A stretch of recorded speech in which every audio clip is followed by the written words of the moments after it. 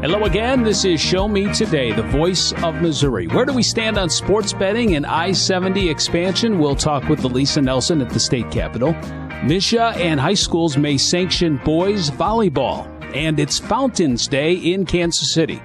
A deadly tornado in Bollinger County reminds us all how quickly a weather disaster can happen and how quickly responders and neighbors are there to help. Ashley Bird has asked for an update from KFVS TV anchor Kathy Sweeney, who's been on location covering this and reporting on the recovery every day.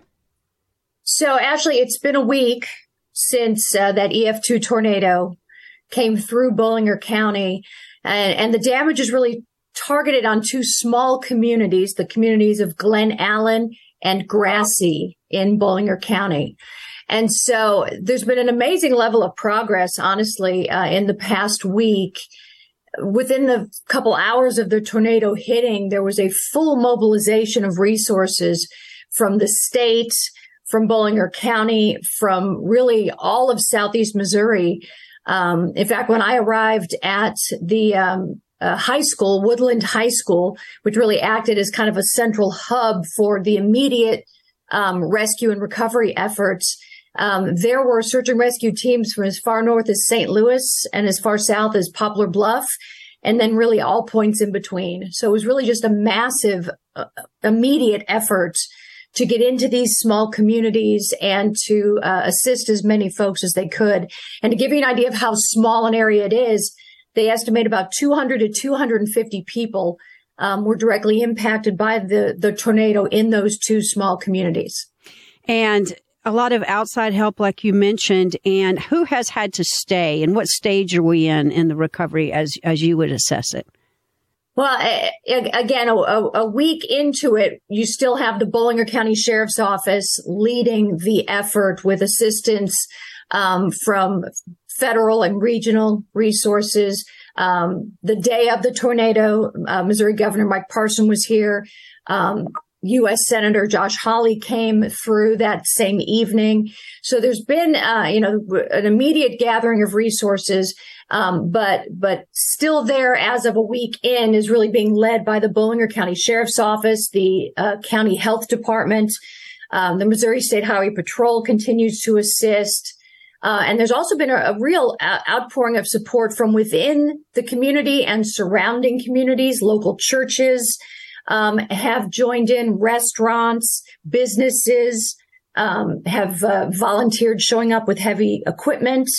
And so also today, as a matter of fact, they opened what they're calling a multi-agency resource center, which has a whole host of different resources from the health department. There are folks from the state. There are folks from FEMA who are starting to assess the damage. And so right now the effort is really focused on getting the tornado victims the individual help they need, whether that's with their immediate basic needs, food, clothing, shelter, with the damage to their property, you name it. And they've got everything together in this resource center that they've opened at the health department. You're listening to Show Me Today, the voice of Missouri. We're talking with Kathy Sweeney, who's the PM anchor for KFVS Heartland News Television in Cape Girardeau.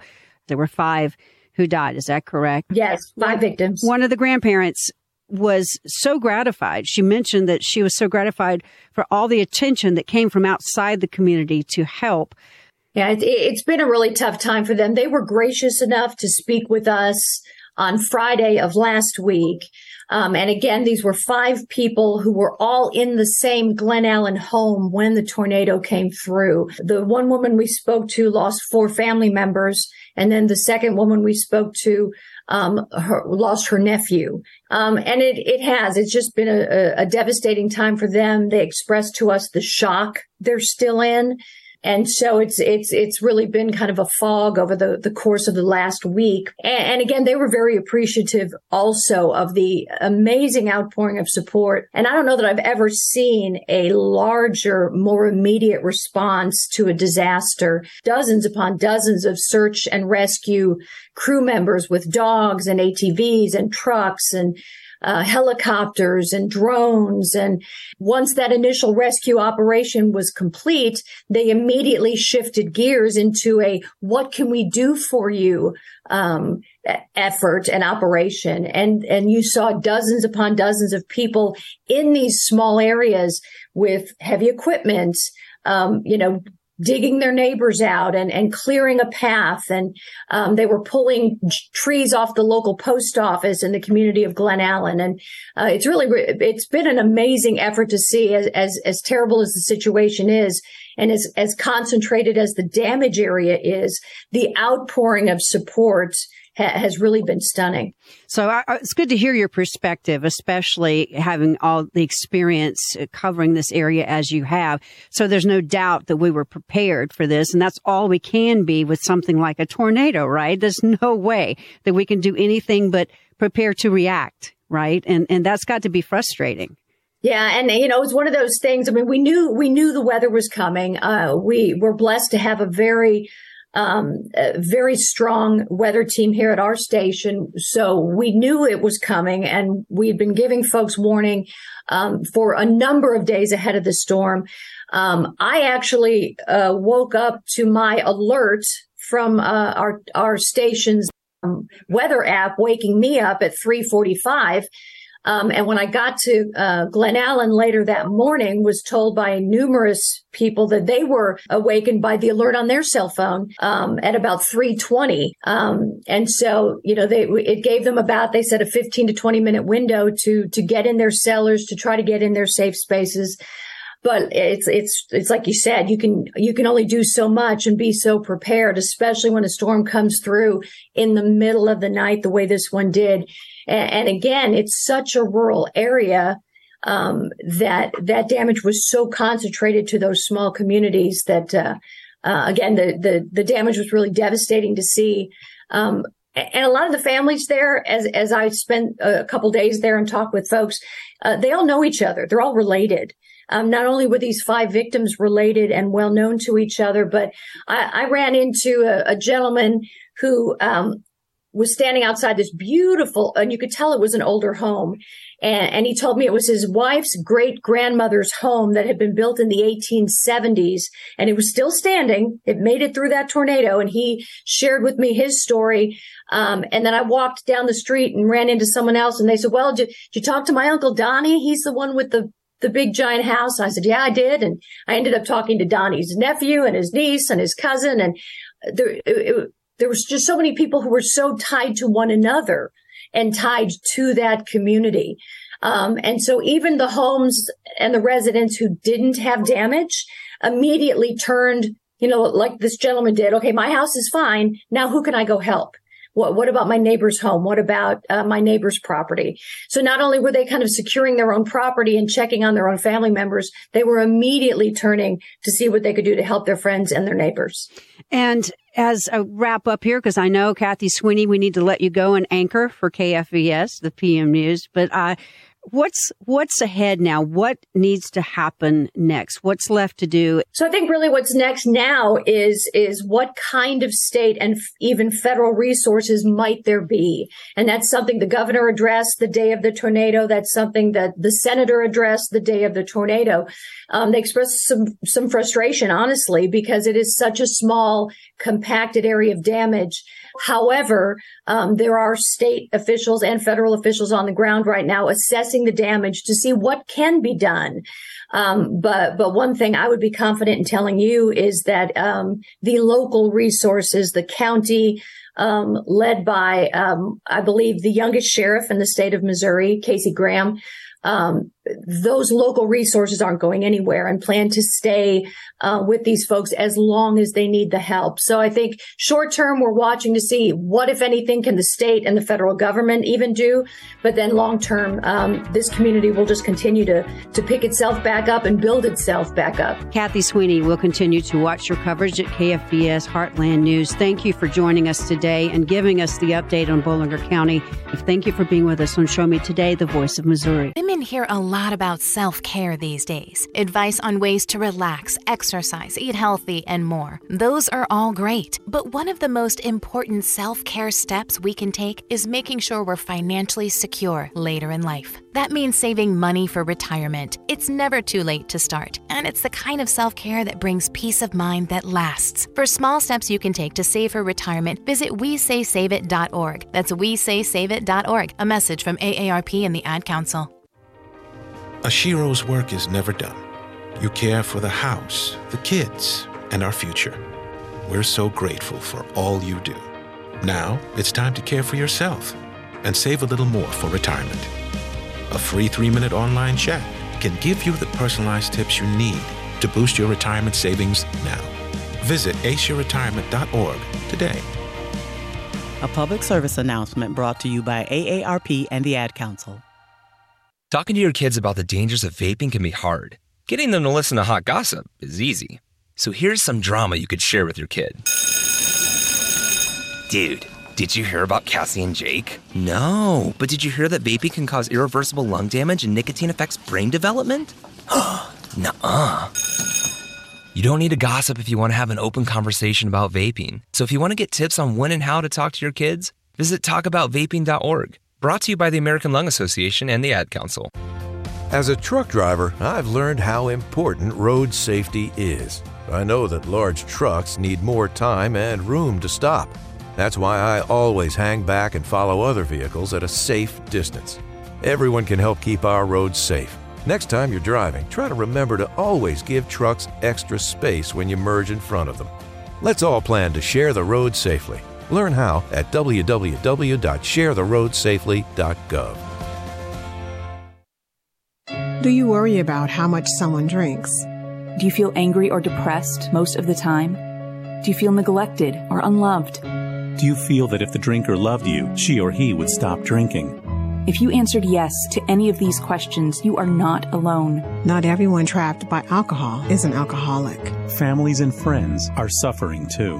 Al-Anon and Alateen can help. Call 1-866-200-0223 or visit alanon.org/help. The United States Deputy Sheriff's Association is a national nonprofit and the largest non-governmental provider of services to law enforcement. The USDSA assists city, county, state, and federal agencies with free safety equipment donations and officer survival training, along with cash donations to families of law enforcement officers who perish in the line of duty, college scholarships for the children of law enforcement, a citizen awareness program, and more. For more information on the USDSA and how you can help, visit usdeputy.org. You're listening to Show Me Today, the voice of Missouri. I'm Bill Pollack, and Elisa Nelson joins us from the Capitol, wrapping up another week of a legislative session and two big items that appeared, at least in the beginning, that they could get passed and we could see some change, but now we're running into trouble. One of those is the widening of I-70. We'll get to that in a moment. And the other one is a sports betting bill. This is something the state has been trying to do for the last couple of years and haven't had success. And it looked like this year it may finally happen. Kansas, Iowa, Illinois, they've all got bills. They've all got things passed. And now it looks like it might be dying out here. So, Elisa, give us the latest. What's going on with the sports betting bill? Well, it's not looking good. Missouri Senate President Pro Tem Caleb Rowden, he does not appear to be holding his breath on a sports betting bill passing. It's like anything else. If you have 18 votes, you can do whatever you want in this place. But clearly they don't. So we'll see what happens. I said last week, a couple weeks ago, I don't have a good plan for a path on that. Either they're going to sit or they're not. The odds, not good. Yeah, unfortunately. Elisa, when he talks about 18 votes, what is he talking about? Can you explain that? So that's the minimum number of votes that is required to pass a bill in the Senate. So the Senate appears to not have 18 votes right now to get that bill passed, to get any sort of sports betting bill passed at this point.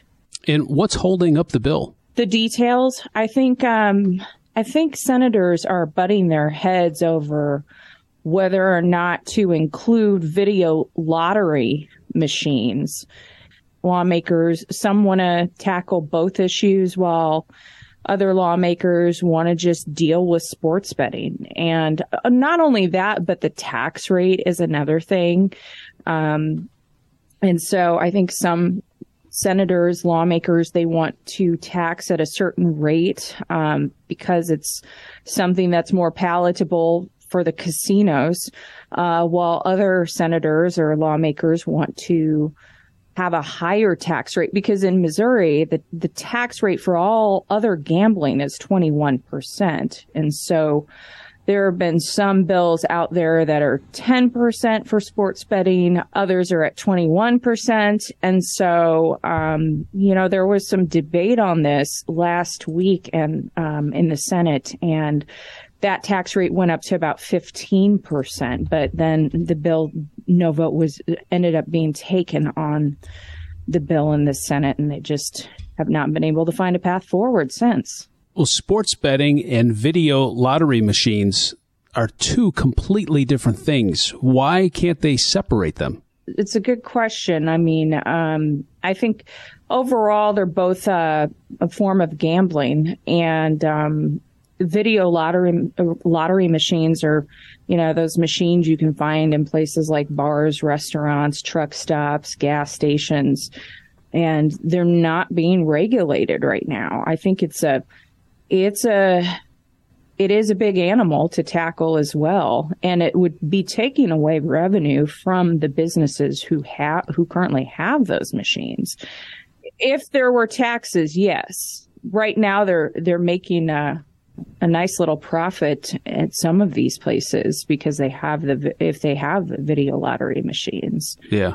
Yeah, it's really confusing. So does this tie in with the riverboat casinos at all? I mean, are there lobbyists? Are there anybody from that side that's poking the bear a little bit to kind of delay sports betting? Well, my understanding is that the casinos only want a tax rate of about 10%. That's what I've heard, is that 10% is okay. But going any higher, I'm not sure that they're on board with something like that. So I think, you've got plenty of lobbyists here that are trying to push for as low of tax rate as possible on something like this. And yeah, the riverboat casinos do have something to do with this, because the way it would be set up is that if you want to bet, place a sports bet, you would have to basically be admitted through a casino. You could do it online, but you would have to be admitted into a casino, or like at a Cardinals game, at a Royals game, at a Chiefs game, there would be those sort of entities that it would be set up to bet as well. Yeah. Lisa Nelson joining us here on Show Me Today. What's the status of the governor's request to widen I-70 to 6 lanes? And that would just be in the St. Louis, Columbia, Kansas City area, correct? Correct. Yeah, at some of the choke points across the state along I-70. So the governor's original plan was about $859 million is what he requested in his budget proposal for the next state budget year. And that would widen I-70. So, the legislature has been working on the budget. It's been mainly in the House, and the House has passed the budget now, but they're working on some miscellaneous budget bills, one dealing with construction projects, large construction projects. And that is where the governor's budget proposal for I-70 lives right now. The House Budget Committee Chairman, Cody Smith, he originally took out the governor's proposed $859 million request. He's put that back in. And so now there will be discussion on that, and that'll be brought up for House debate. I guess it's a good sign that he took it out and then put it back in. Yeah, and I can only think that maybe there were negotiations with the governor's office on that, and maybe that's why it's put back in. I'm not sure. Maybe it was just doing some number crunching. I don't really know. All right, so if it passes the House, what do you think the Senate will do? Will they go along with this plan? The Senate Appropriations Committee Chair, Lincoln Huff, has a much bigger plan for I-70, in fact. He actually wants to expand I-70 to 6 lanes across the entire state. So you're talking about $3 billion to do something like that. So you're talking, a matter of $859 million versus $3 billion. That's a pretty big difference. So if they end up meeting in the middle, I don't know, or if they end up going with his plan. I mean, you've got two very powerful people who control the state's purse strings, and so we'll see what happens. But this is something I think either way, either plan, I think the governor would be happy with.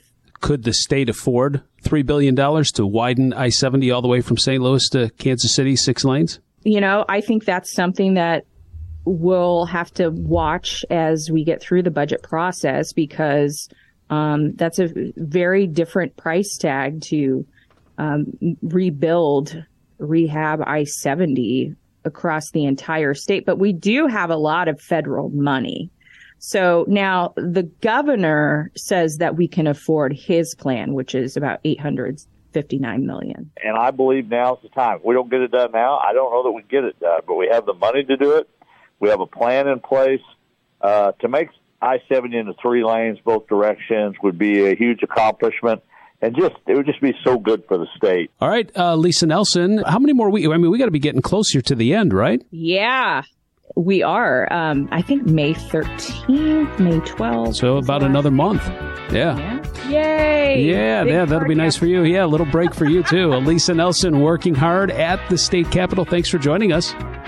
Thank you. This is Show Me Today, the voice of Missouri. Meet Ed, movie buff, animal lover, safe driver. 5 years of driving an ambulance teaches you a thing or two. If people knew what I know, lives could be saved. When I see a car trying to rush past a turning bus, I get concerned. You see, when big vehicles turn right, they have to swing wide to make the turn. And that's a lesson you don't want to learn the hard way. When trucks and buses turn, let's you and I wait. It's our roads. It's our safety. Visit www.sharetheroadsafely.gov. If you're talking, they will hear you. Why are we getting killed like this? Kyle's not here. Got caught drinking beer in the park a couple of nights ago. Really? Yeah. 0 tolerance. He's out for the season. Harsh. Hey, he knew not to drink. We've made that clear to all of our kids, right? No, not really. Bill, if we don't tell them what we expect and why they shouldn't drink, how are they going to know? Talk. They hear you. For more information, visit underagedrinking.samhsa.gov. You try. All the talks we've had over the years, including what you've told me about not using alcohol and other drugs, they stick with me. And believe it or not, they really do make a difference, especially at times that matter most. Hey, want a drink? No thanks, I'm good. So thank you, Dad, for talking and preparing me for what's ahead. Thank you for talking. For more information about talking with your kids about underage use of alcohol and other drugs, visit underagedrinking.samhsa.gov. Hi, it's Tori DeVito. In every family, small conversations can make a big impact, like when my dad shared his experiences as an alcoholic. Your honesty about that part of your life gave me a sense of integrity that I wanted to uphold in my own life. I wanted you to know from someone who's been in recovery more than 30 years now that hard work is what creates success, not alcohol or other drugs. I said it a lot, and I'm glad you took it to heart. Talk. They hear you. For more information, visit underagedrinking.samhsa.gov. When it comes to vaping, the truth can get clouded. So let's make it clear. Vaping is not safe for kids, teens, or young adults. It's just not. Because vaping can put microscopic particles into your lungs. And dangerous things like metals and volatile organic compounds into your body. And nicotine, the same highly addictive substance found in regular cigarettes. Nicotine can harm a person's brain development through their mid-20s, affecting learning, memory, attention, and impulse control, and priming the brain for other addictions. Vaping products also come in kid-friendly flavors that can make them appealing to youth. And many kids also use other drugs, like marijuana, in vaping devices. With appealing flavors, high nicotine levels, and lots of promotion on social media, many kids think vaping is harmless, but it's not. So talk to your kids about the risks of vaping, because when you talk, they hear you.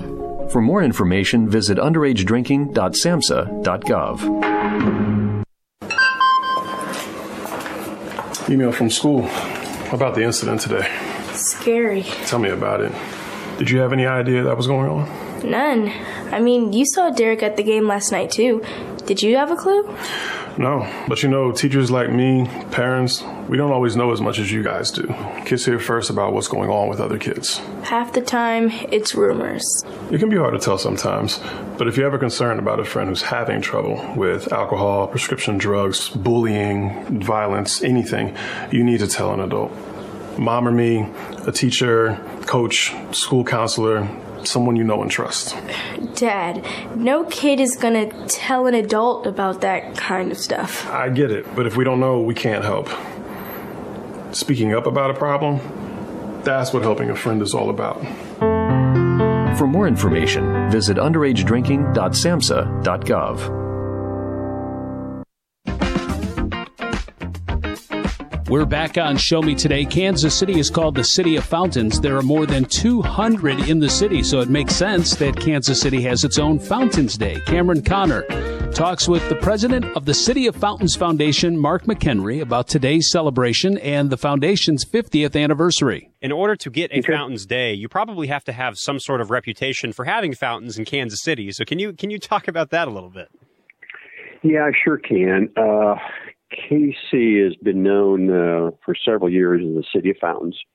I think we take a lot of pride in doing that. It goes back actually to about that same time frame in the 70s when the City of Fountains Foundation was born. As fountains were started to add in the city, clear back at the turn of the century. Over a period of years, more and more fountains were added. A variety of locations in the park and boulevard system and city parks and in public areas. Public fountains is what they were. So back in that time frame, as I said, back in the late 60s, early 70s, the term of the City of Fountains caught on. And we've used that term now for over 50 years. And I think Kansas City, for the most part, is known as the City of Fountains throughout the country. It's used on the marketing material. It's used in the city's logos. It's used in a variety of different ways. And so we've kind of a claim to fame, you might say, is part of the history and the culture within Kansas City. I don't think there's any other way to acknowledge this, but to agree with you. No matter where you are in Kansas City, whether you're at driving in, you're at Kauffman Stadium, or you go to Plaza Downtown, or you go to the Art District, there are so many historic fountains. So what is the plan for Fountains Day that's coming up today? What happens we started this up, I think the first time I remember that we actually started what we call Fountain Day. I mean, traditionally the fountains come on in the spring. It's kind of a ritual, you might say, of spring. It's going to be like we're here in the month of April. The trees are starting to bloom, the flowers are popping, the grass is turning green. Spring's in the air, you would say. And so fountains get turned on because most of them lay dormant during the winter months. Like anything, it's time for the water to start splashing throughout the fountains and show the beauty of spring. So it's been kind of a tradition, but I think the first one I remember was in 1988. And what happened in 1988 is a little history for you. It was called KC Day is what it was called. And the reason it was called KC Day is because the Royals had their opening day, which again, kind of a ritual spring is Royals baseball. The NCAA Final Four is actually here in Kansas City in 1988, which that just happened here a week or so ago, but it was actually here in Kansas City when the term was being played. And then the fountains were coming on. So we called it Kansas City Day. And the Rotary Club was selling papers on the street corners, and it was a pretty exciting day. And the fountains came on. So we've kept that tradition alive, at least since 88. And now we're not always lining up with Royals opening day sometimes. This year we're doing it in conjunction with them on the 14th in the evening instead of the daytime. But the Fountain Day is that time that we turn the fountains on throughout the city. And there's 48 fountains public fountains in Kansas City. So all 48 come on, unless there may be a couple that aren't in operation or whatever. But regardless, then we always highlight one location. We'll have a little bit of media and press, and kind of make a little bit more of a celebration of, turning the valves or flicking the switch to turn that fountain on. And this year it'll be at the Mill Creek Fountain, which is located just to the east of the Country Club Plaza. The time is 2:00. There have been some discussions about doing it in the early part of the day, but kind of watching the weather forecast, we've focused it at 2:00 that afternoon. So Friday the 14th, 2 p.m., Mill Creek Fountain, just east of the Country Club Plaza. We'll turn that fountain on, and we'll have like Slugger there from the Royals, because this is a partnership with the Kansas City Royals, and I think we got some music and entertainment and things of that nature. And then because it's the 50th anniversary, we'll have a few more items down there. So we have a brand new book that just came out that highlights the fountains of Kansas City, and we'll display the book and some other products and stuff that go along with that.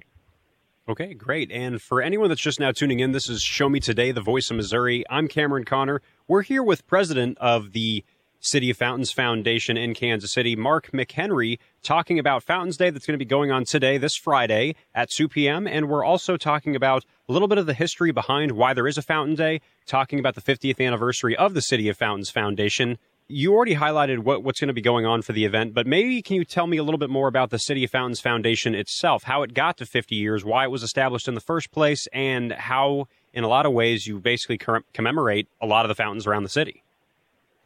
Be glad to. These 48 fountains I mentioned earlier are on parkland. So the primary department responsible for the maintenance and operation of fountains is the Kansas City Parks and Recreation Department, which is governed by a 5-member park board.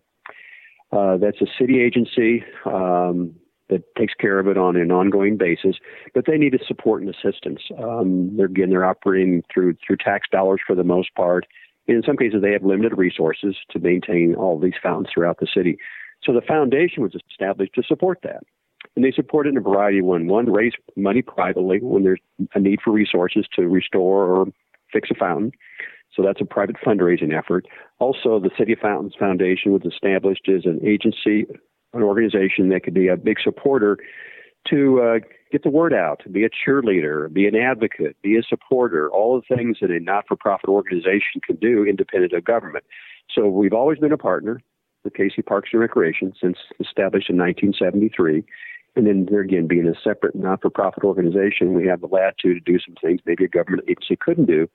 And so support the fountains, help maintain the fountains, be a strong advocate for the fountains, and do all we can in order to encourage the support of the community to make this ongoing effort of the City of Fountains. Okay, great. And one of the wrap-up questions that I'll have for you is, I'm assuming that through this foundation, there's also a lot of opportunities, probably for some volunteer days or volunteer opportunities, and maybe some donations and such of that matter for people who Absolutely correct. Yeah, great. So for people who are interested in that, where do they go? Well, go to the website, City of Fountains Foundation is where it is. It'll probably take you through the Parks and Recreation website, but you'll get to the City of Fountains Foundation website, and you can donate online for that. And there again, we are going to have some merchandise for sale. That'll also be on the website. We have a brand new book that's come out. We've got it's kind of a coffee table, beautiful color photos.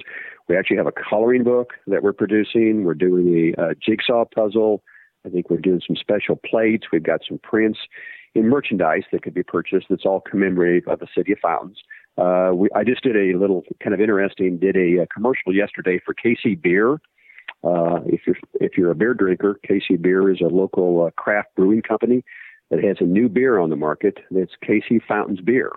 So it's branded as that. So there again, that's another product that can be purchased, and the profit from the sales of that beer would then go to the City of Fountains Foundation. There again, that can be purchased at a grocery store, for example.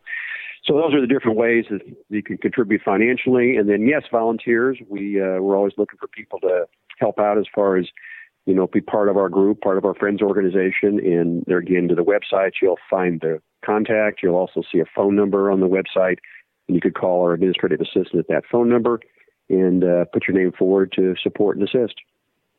Great. Mark, is there anything else that maybe I left out or that you have coming up, or maybe other events that are going on this summer, or if you want to give mementos to the 50th years, anything I left out?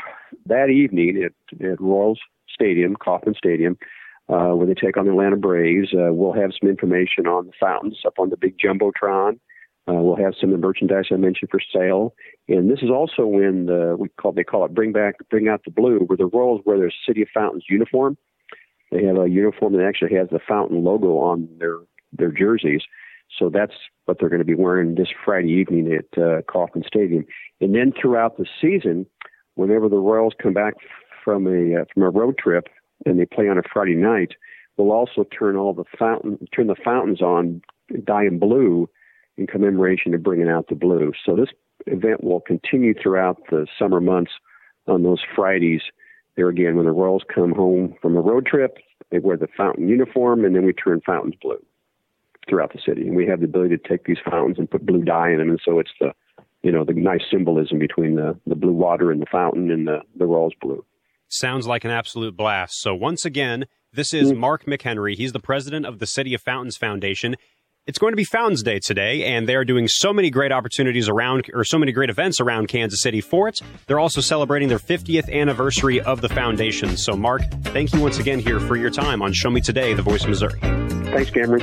Appreciate it. And if you enjoyed what you're listening today, make sure to subscribe, download, and tune in to the Show Me Today, The Voice of Missouri podcast. You can get it on Apple or wherever you get your podcast. When it comes to vaping, the truth can get clouded. So let's make it clear. Vaping is not safe for youth. Because vaping can put microscopic particles into your lungs. And dangerous things like metals into your body. And nicotine, which can harm a person's brain development through their mid-20s. With appealing flavors, high nicotine levels, and lots of promotion on social media. Many kids think vaping is harmless, but it's not. So talk to your kids about the risks of vaping. Because when you talk, they hear you. Learn more at underagedrinking.samhsa.gov. We all make choices about alcohol. Kids make choices whether to drink or not. Bye, Dad. Remember, I'm going to Alex's party tonight and sleeping over. Hey, remind me about that party again? And adults make choices whether to talk about it. That's true of parents and every other trusted adult in a kid's life. Kids want to know our expectations, and they want honest answers in everyday conversations. So talk with your kids and help lead them on a positive path, because when you talk, they hear you. Learn more at underagedrinking.samhsa.gov. I'll be here to hear what's on your mind. As an adult, kids want to know you're listening to them, but they also want to listen to you.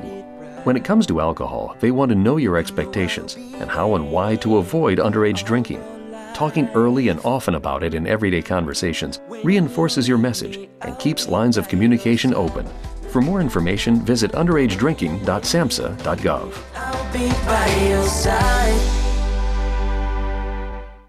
Over the past few years, the COVID-19 pandemic has affected how we live our daily lives. Today, 1 in 5 Americans experience emotional and mental health challenges, but many of us do not understand what we are facing or how to ask for help. At the American Psychiatric Association Foundation, we work every day to eliminate stigma, combat mental illness and substance use disorders, and advance mental health. If you or someone you love needs help, you are not alone. Please visit mentallyhealthynation.org to learn more. Do you worry about how much someone drinks? Do you feel angry or depressed most of the time? Do you feel neglected or unloved? Do you feel that if the drinker loved you, she or he would stop drinking? If you answered yes to any of these questions, you are not alone. Not everyone trapped by alcohol is an alcoholic. Families and friends are suffering too. Al-Anon and Alateen can help. Call 1-866-200-0223 or visit alanon.org/help. The United States Deputy Sheriff's Association is a national nonprofit and the largest non-governmental provider of services to law enforcement. The USDSA assists city, county, state, and federal agencies with free safety equipment donations and officer survival training, along with cash donations to families of law enforcement officers who perish in the line of duty, college scholarships for the children of law enforcement, a citizen awareness program, and more. For more information on the USDSA and how you can help, visit usdeputy.org. We return to Show Me Today, the Voice of Missouri. And joining us is Dr. Jennifer Ruckstad from MSHSAA, the Executive Director. Jen, nice to visit with you again. I'm glad to be back, Bill.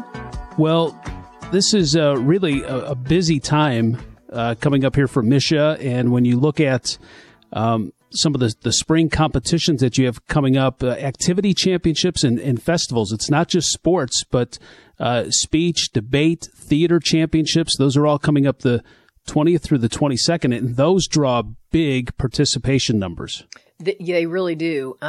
We host those championships in Springfield, largely on the campus of Missouri State University. Our one act and our Readers Theater events in theater are hosted at local high schools.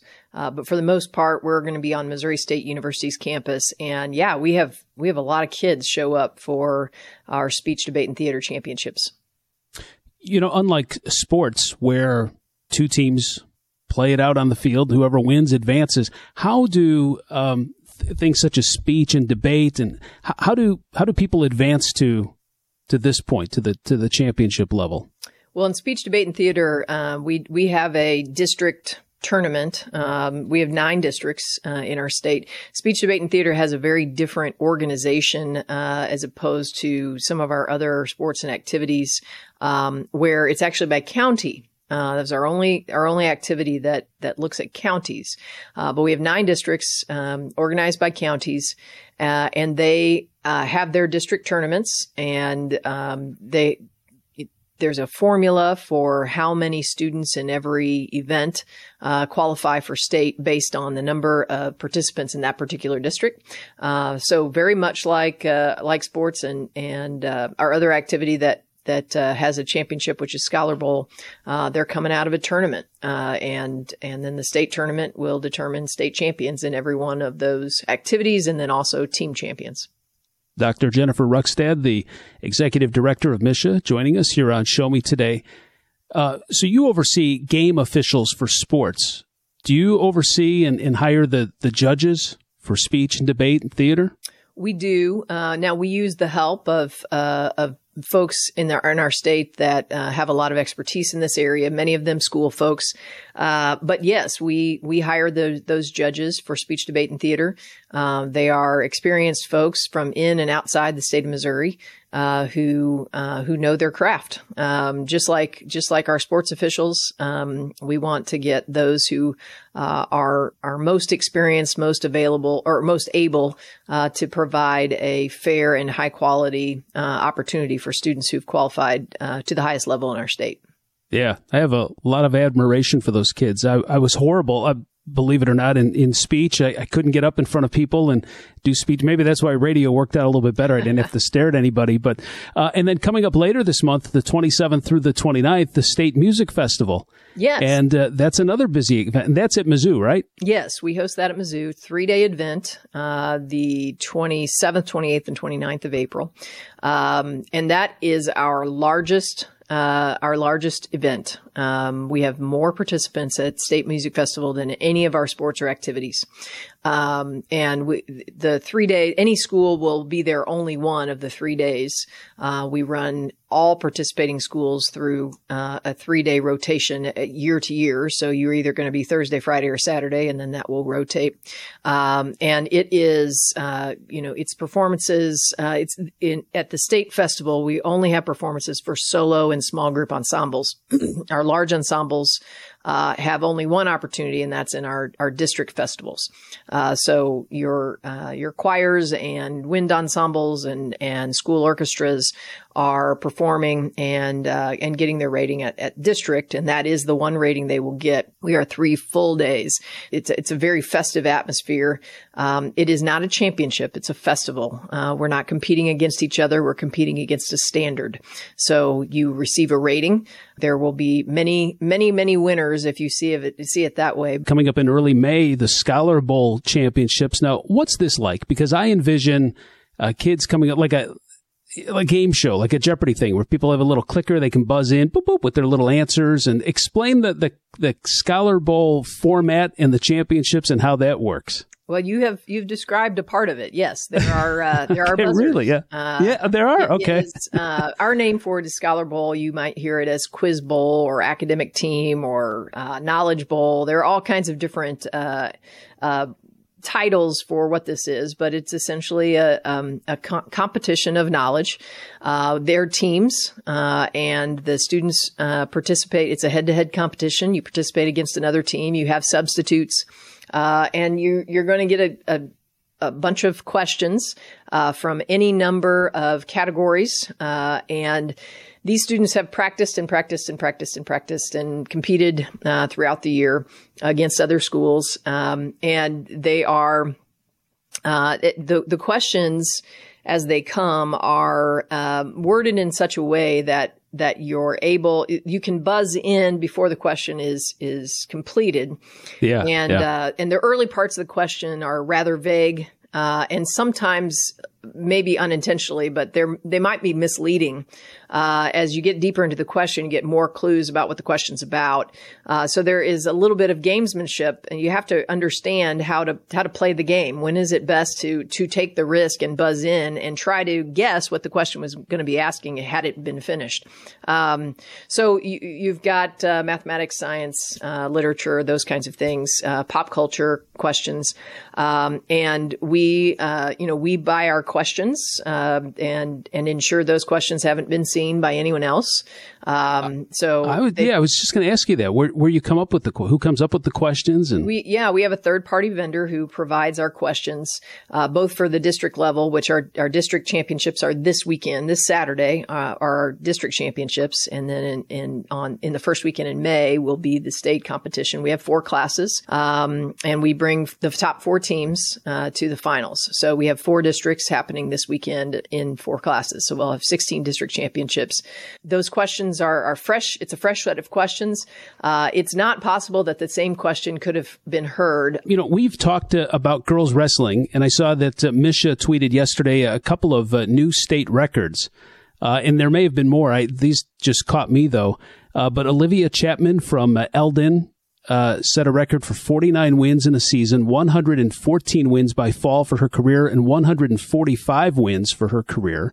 And then Brianne Gibbs from Moberly, 47 wins by fall this season. So those are new records, and we've talked about that. And I've asked you before, how long has girls wrestling been a state championship and sanctioned by Misha? This is our 5th year with girls wrestling. As girls have been able to wrestle prior to that, but they wrestled in what we would consider co-gender wrestling, which was largely dominated by boys because everybody was the same. But this is our 5th year with girls wrestling.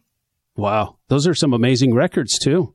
They are. Girls wrestling has really taken off in our state. I think I said this before, but we have the second fastest growth in girls wrestling of any state that has the sport, and the sport continues to add in several states. But the quality of our girls wrestlers has improved as fast as the participation has improved. We have some fantastic wrestlers who are, they're getting college scholarships to wrestle in college. That girls wrestling is now a collegiate sport as well. The Olympics has girls wrestling, and we are seeing really talented young women participating in wrestling during the regular season, and we get to see them at the championships. Jen, this is a governance year for Misha. The board of directors, membership will get involved.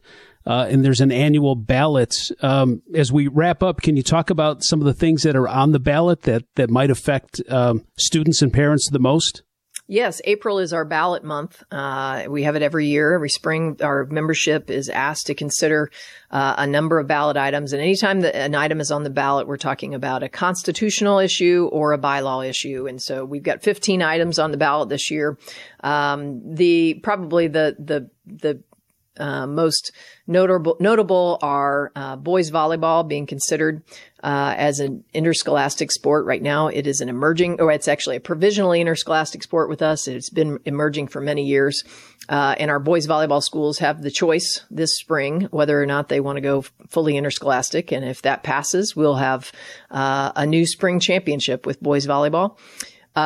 We've asked the membership if they'd like to include stunt, which is a head-to-head competition. It's a team sport for girls, and it comes out of the sport of cheerleading.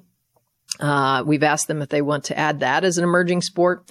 We've got some bylaw wording we're asking about, in regards to junior high, in academic enrollment standards. We're trying to make those, a little more aligned with our high school standards.